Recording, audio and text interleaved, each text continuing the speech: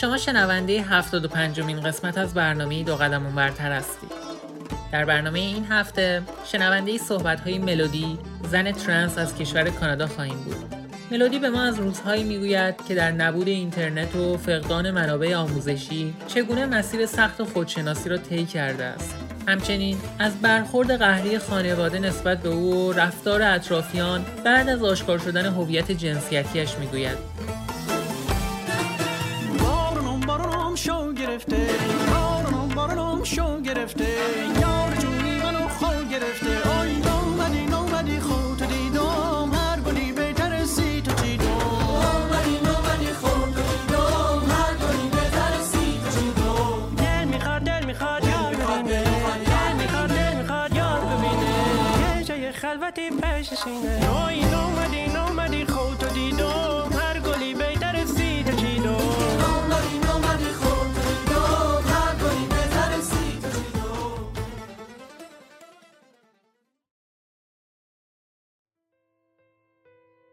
مهمون امروز برنامه دوقدم اونورتر کسیه که با شجاعت مثال زدنیش چالش‌های بسیاری در زندگی از سر گذرونده، اما هیچگاه تسلیم ناملایمات نشده.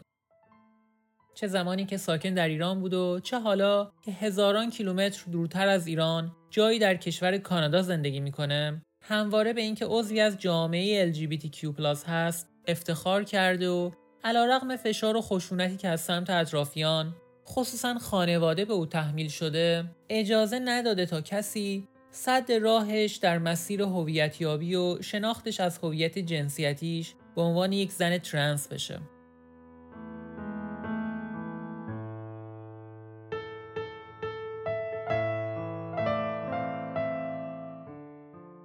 قصه زندگی ملودی به گفته خودش سرشار از پستی و بلندی هاست.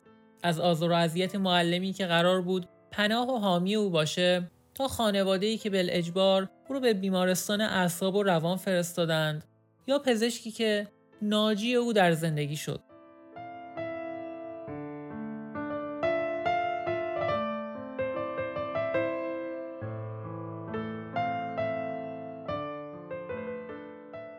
ملودی از زمانی میگه که پا به خاک کانادا گذاشت و تصور میکرد که بالاخره اون بهشت برین، اون سرزمین موعود درهای خودش رو به روی او باز کرده و دیگه قرار نیست تا همه اون چه از ترنس هراسی و ترنس ستیزی در ایران تجربه کرده مجدداً در کشور کانادا هم تجربه کنه.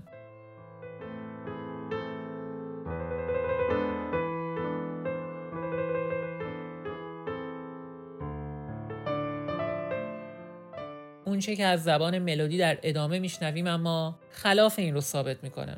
او به ما از خنده های اطرافیان و پچ های همکلاسی ها میگه و به روزی اشاره میکنه که صرفاً به خاطر هویت جنسیتیش با اسلحه تهدید به مرگ شده.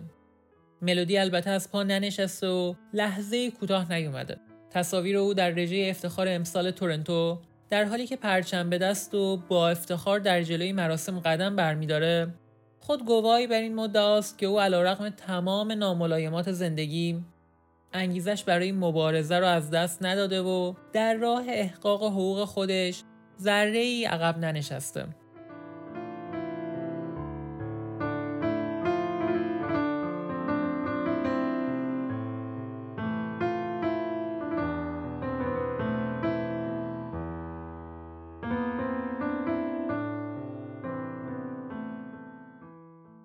زندگی عروس سفید پوشیست که گاه صورتش از خجالت و محبت سرخ و سفید است و گاه از دست سیلی سنگین سرنوشت سیاه و کبود. سلام خدمت شما دوست عزیز و یه سلامی هم میکنم به همه شنونده های عزیز تا همه جای دنیا. امیدوارم که همیشه تنور دلتون داغ، لبتون خندون باشه. من ملودی هستم، 47 سالمه و تو کشور کانادا زندگی میکنم و تقریبا حدود 18-19 ساله که به کانادا مهاجرت کردم. تو این زندگی 40 و چندین ساله فراز و نشیب‌های زیادی رو پشت سر گذاشتم. از زمانی که تو ایران بودم و زمانی که مهاجرت کردم و من چون جزو خانواده رنگین کمان LGBT هستم، مسلماً دیگه الان فکر میکنم همه میدونن که ما با چه مشکلات بزرگی دست و پنجه نرم کردیم و هر چیزی رو که خواستیم به دست بیاریم با چنگ و دندون به دست آوردیم و شاید خیلی وقتا از حق و حقوق یک انسان معمولی هم حتی برخوردار نبودیم. من چندین سال توی ایران زندگی کردم و خب اون اوایل من نمیدونستم که از خانواده LGBT هستم، به دلیل اینکه اون زمان اطلاعات انقدر نبود، اینترنت نبود، خیلی کسا از خیلی چیزها خبردار نبودن. من یادم مثلا حالا خیلی که بزرگتر شدم بچه‌هایی مثل خودم که جزو LGBT بودن میخواستیم با هم دیگه میخواستیم همدیگه رو پیدا کنیم به طور تصادفی و توی یه دونه پارک، توی یه خیابون، توی مهمونی و کلا اون زمان همه ما پنهانی زندگی میکردیم.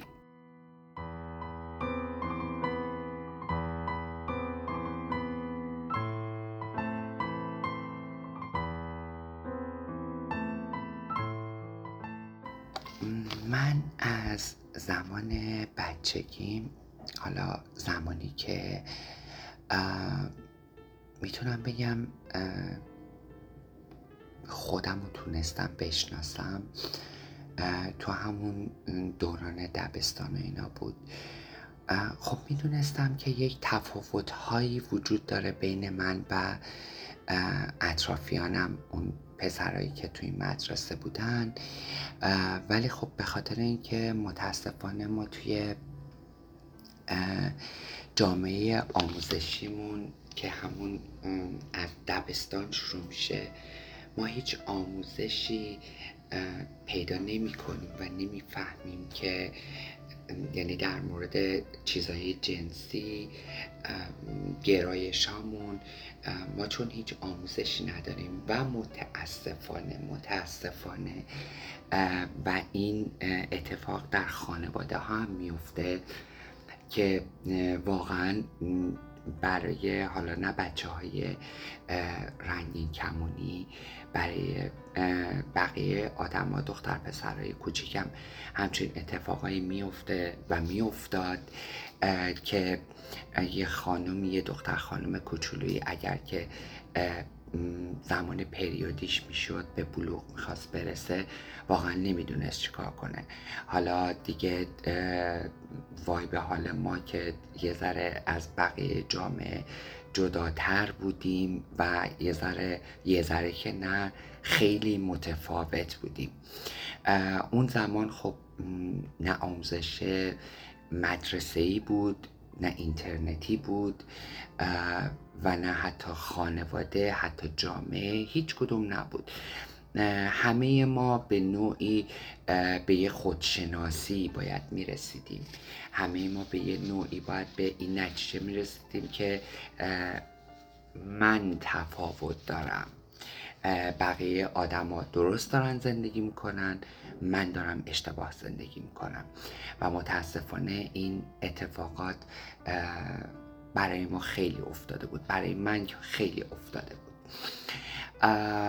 و اینکه من یواش یواش متوجه این اتفاقات می شدم، یواش یواش متوجه این تفاوت ها می شدم و یه زمانی بچه تر بودم، راحت تر می تونستم ازش بگذرم ولی وقتی که یه زمانی که بزرگتر شدم و این تفاوت‌ها عیان‌تر شد و هرچی من بزرگتر می شدم تفاوت‌ها چشمگیرتر می شد، برای خود من هم آزاردهنده بود، به خاطر اینکه من در لباسی بودم که نباید می بودم، کارایی می کردم که نباید می کردم و از طرف خانواده، از طرف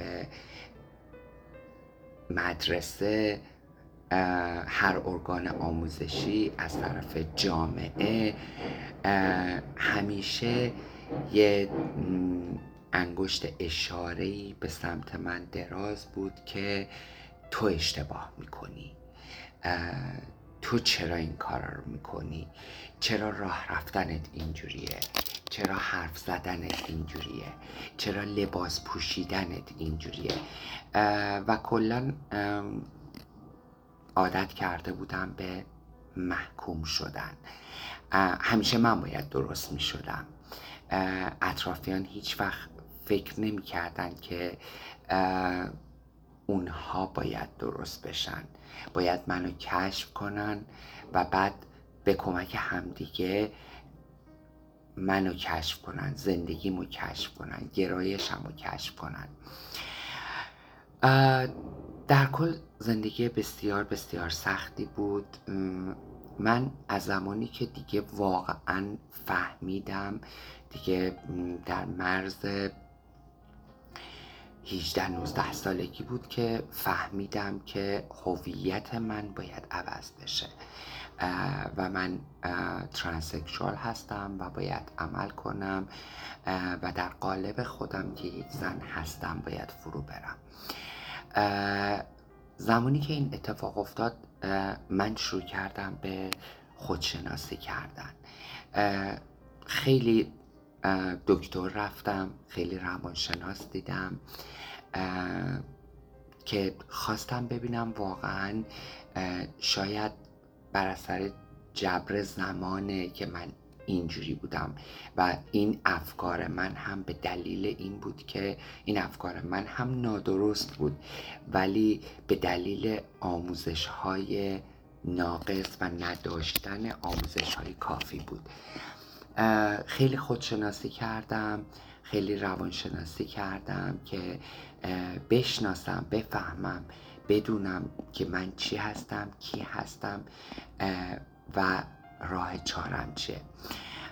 خب یه زمانی من فهمیدم 100% برای من 100% برای من به این یعنی خودم به این نتیجه رسیدم که من باید هویتم و لباسم و همه چیزم زن بشه و در لباس یک زن فرو برم.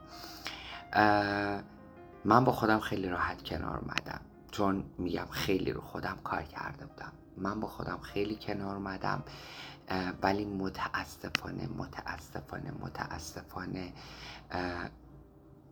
نمیتونستم به خانواده چیزی بگم، نمیتونستم به جامعه چیزی بگم، نمیتونستم به آموزشگاه هایی که دارم میرم، دبیرستان یا مدرسه یا هر جایی که میرم، نمیتونستم از هیچ کس نمیتونستم کمکی بگیرم و مجبور شدم چند سال این حسم و رسیدن به این هویتم رو قورت بدم. فقط دلیلش این بود که چون از اول من محکوم شده بودم، الانم محکوم بودم به این که باید تحمل کنم. سالها گذشت، یعنی چند سالی گذشت و اینکه واقعا من دیگه تحملم تاق شده بود. به خاطر اتفاقات بدی که توی زندگی من افتاده بود، من دچار سر شده بودم و سرع شدید داشتم، تشنج شدیدی می کردم. توی یکی از این تشنج ها منو بردن بیمارستان روانی بستری کردن که من خودم نمیدونستم اونجا کجاست و چون من از حال رفته بودم. وقتی که به هوش اومدم دیدم که یه جایی هستم که اصلا تاریکه، کسی نیست. یه نفر به زور میاد به من قرص میده، دارو میده، دهنمو به زور باز میکنه، دارو توی دهن من میریزه و به زور مجبور میکنه که من داروها رو قورت بدم. چند روزی به این منوال گذشت و وقتی که من از اون اتاق ترسناک اومدم بیرون، وقتی اطرافمو دیدم تازه فهمیدم که کجا. فهمیدم که بیمارستان روانی بستری شدم و ممنوع ملاقات بودم. اجازه نمیدادن من ملاقاتی داشته باشم و تمام این بلاها رو یک دکتری که دوست برادر من بود سر من آورده بود، به دلیل اینکه من برای ویزیت پیش ایشون رفته بودم و ایشون پزشک بودن و خب فهمیده بودن من ترنسکشوال هستم و توصیه هایی که به برادر من کرده بودن این که من باید بیمارستان روانی بخوابم، بستری بشم و منو به بیمارستان روانی برده بودن. در این اثنایی که من بیمارستان بودم، یکی از دوستان نزدیک من که یه پسر استریتی بودش میادش و تمام مسائل رو به خانواده من میگه و به خانواده من میگه که من وضعیتم اینجوریه، ترنسکشوال هستم. ترنسکشوال یعنی چی و راه چاره من عمل کردنه و رفتن در لباس زنونه هستش و من چون پیش یه دکتری روانشناس تنها میرفتم و فقط اون دوستم میدونست، خانواده منو پیش اون دکترم میبره، جریان رو به دکترم میگه و همون آقای دکتر اومدش بیمارستان و واقعا بیمارستان رو ریخت به هم که اونجا داد میزد، فریاد میزد که شماها انسان نیستید، شماها نمیفهمید، این یه آدمه و این گرایشش چیز دیگه ایه، این ترنسکشواله، شما ترنسکشوال اصلا نمیفهمید چیه، با اینکه همتون دکترید، پزشکید، هیچی نمیفهمید و اینو آوردید بیمارستان روانی بستری کردید. در کل انشالله که اون دکتر من هر جایی که هستش خدا حفظش کنه، ایشون من از بیمارستان مرخص کرد و من برگشتم خونه. چند روزی سکوت مطلق بود تو خونه، هیچ گفتگویی انجام نمیشد به دلیل اینکه من بسیار بسیار عصبانی بودم، به خاطر اینکه چیزی که ناخواسته بوده من واقعا برده بودن خیلی راحت بگم دیوونه خونه بستریم کرده بودن. یعنی آدمی که هویتشو میخواد، آدمی که میخواد پیش بقیه انسان ها زندگی بکنه، برده بودنش دست و پا بسته دیوونه خونه بستریش کرده بودن و واقعا من نمیدونم این چه جرمی بود و این چه حکمی بود.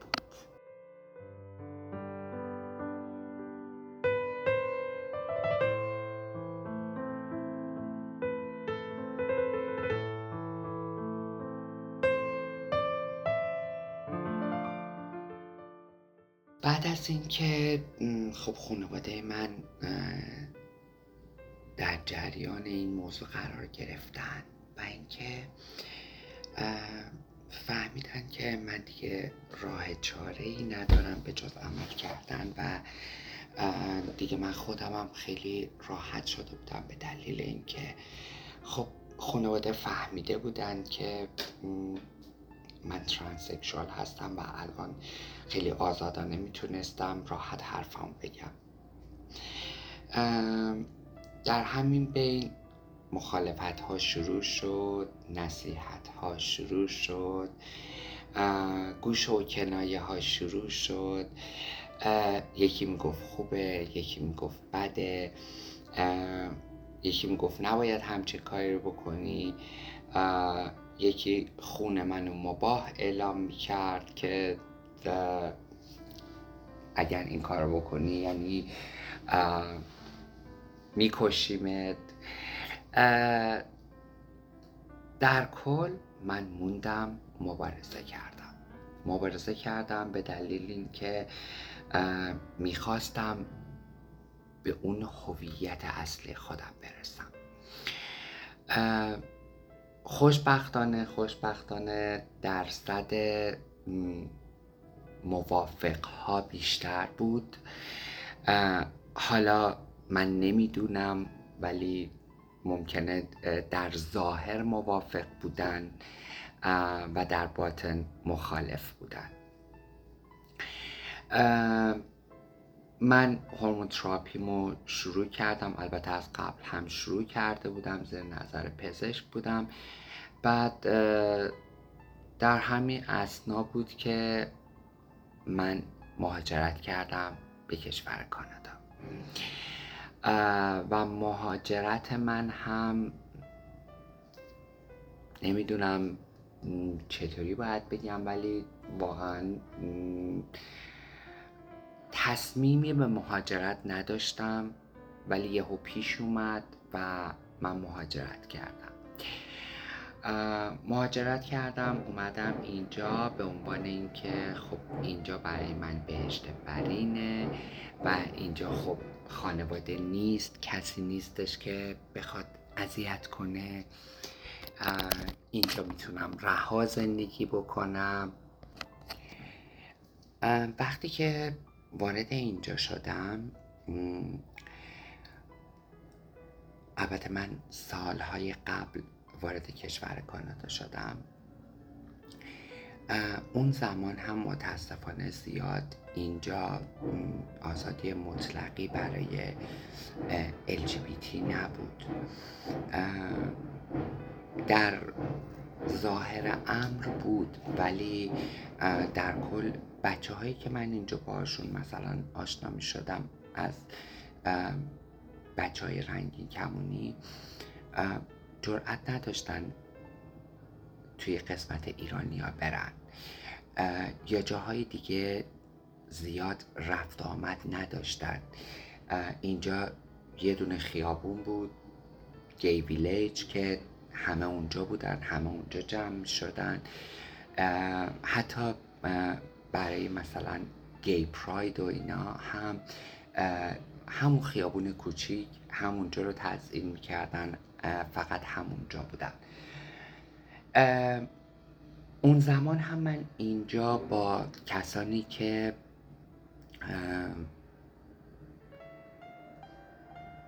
فوبیا یعنی هوموفوبیا بودن من برخورد داشتم. نمونهش توی مدرسه که میرفتم، چون در بعد به ورود ما باید زبان میخوندیم، خب من کاملا تو لباس یک خانوم بودم، حالا به خاطر قدم، به خاطر صدام یا به خاطر هر چیز دیگه خیلی سوالات عجیب و غریب میشد و حتی شده بود که پنهانی و از پشت سر من صدای خنده میشنیدم و الانم که سال هاست داره از اون موضوع میگذره، هنوز که هنوزه من اون صداهای خنده ها توی گوشم زنگ میزنه. یا نمونه بعدی، یه بار دیگه توی خیابون داشتم راه میرفتم که یه آقایی توی خیابون، یه آقای یهو از من پرسید Are you transsexual؟ گفتم بله. بعد یهو توف کرد تو صورت من و این یه شوک خیلی عظیم بود برای من. و دوباره یک دفعه دیگه یک نفر دیگه که ایشون هم یه مردی بود که ترنس داشتش، اسلحه به روی من کشید. در کل من هم اینجا هم با همچین چیزهایی خیلی روبرو شدم. البته گفتم من سالهای قبل وارد اینجا شدم. البته این نیستش که الان همه اینها تموم شده باشه.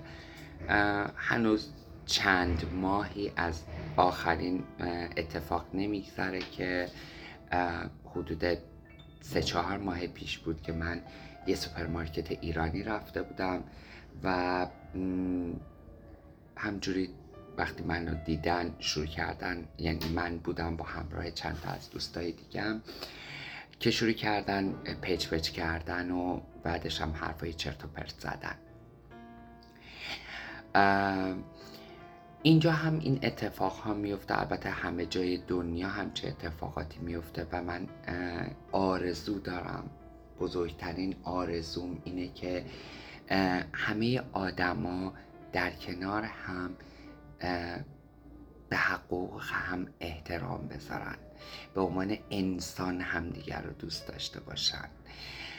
فرقی نداره که LGBT هستیم یا رنگ پوستمون فرق میکنه یا دینمون فرق میکنه، هر چی که هست هممون انسانیم، همه باید به هم احترام بذاریم، همه باید دست به دست هم بدیم این دنیا رو قشنگ‌تر کنیم.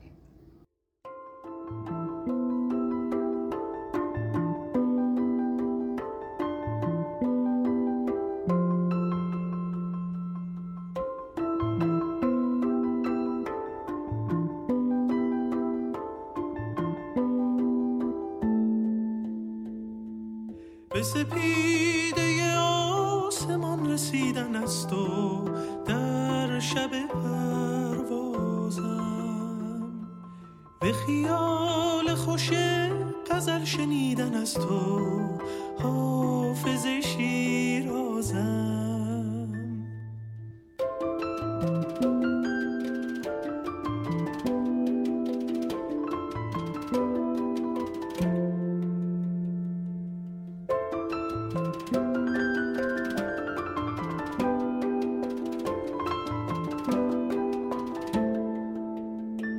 شب و چشمه ماه، شب و چشم سیاه، شب و دل خوشی یک دیدار، من و راز تنت، من و رویا شدنت، من و بوی تو نارنج بهار. نوشیدم شرابی صبح از شیراز لبهایت، میکاری شاخه نبات با آواز لبهایت. به پایان 75مین قسمت از برنامه دوقدم اونورتر رسیدیم. ممنونم از شما شنوندگان عزیز رادیو رنگین کمان که تا انتهای این قسمت همراه ما بودید. یادآوری میکنم که شما میتونید برنامه‌های رادیو رنگین کمان رو علاوه بر صفحه اینستاگرام، در کانال تلگرام، ساندکلاد و آیتیونز هم بشنوید. همچنین برنامه‌های رادیو رنگین کمان هر شب از ساعت 21 به وقت ایران و 22 به وقت افغانستان از طریق موج کوتاه رادیویی 41 متر فرکانس 76 پخش میشه. شما میتونید هر هفته روزهای جمعه شنونده قسمت جدیدی از برنامه دوقدم اونورتر باشید. پس تا هفته آینده و یک برنامه دیگه، ایام بکام. به سپیده آسمان رسیدن است و در شب پروازم، به خیال خوش غزل شنیدن است و حافظ شیرازم.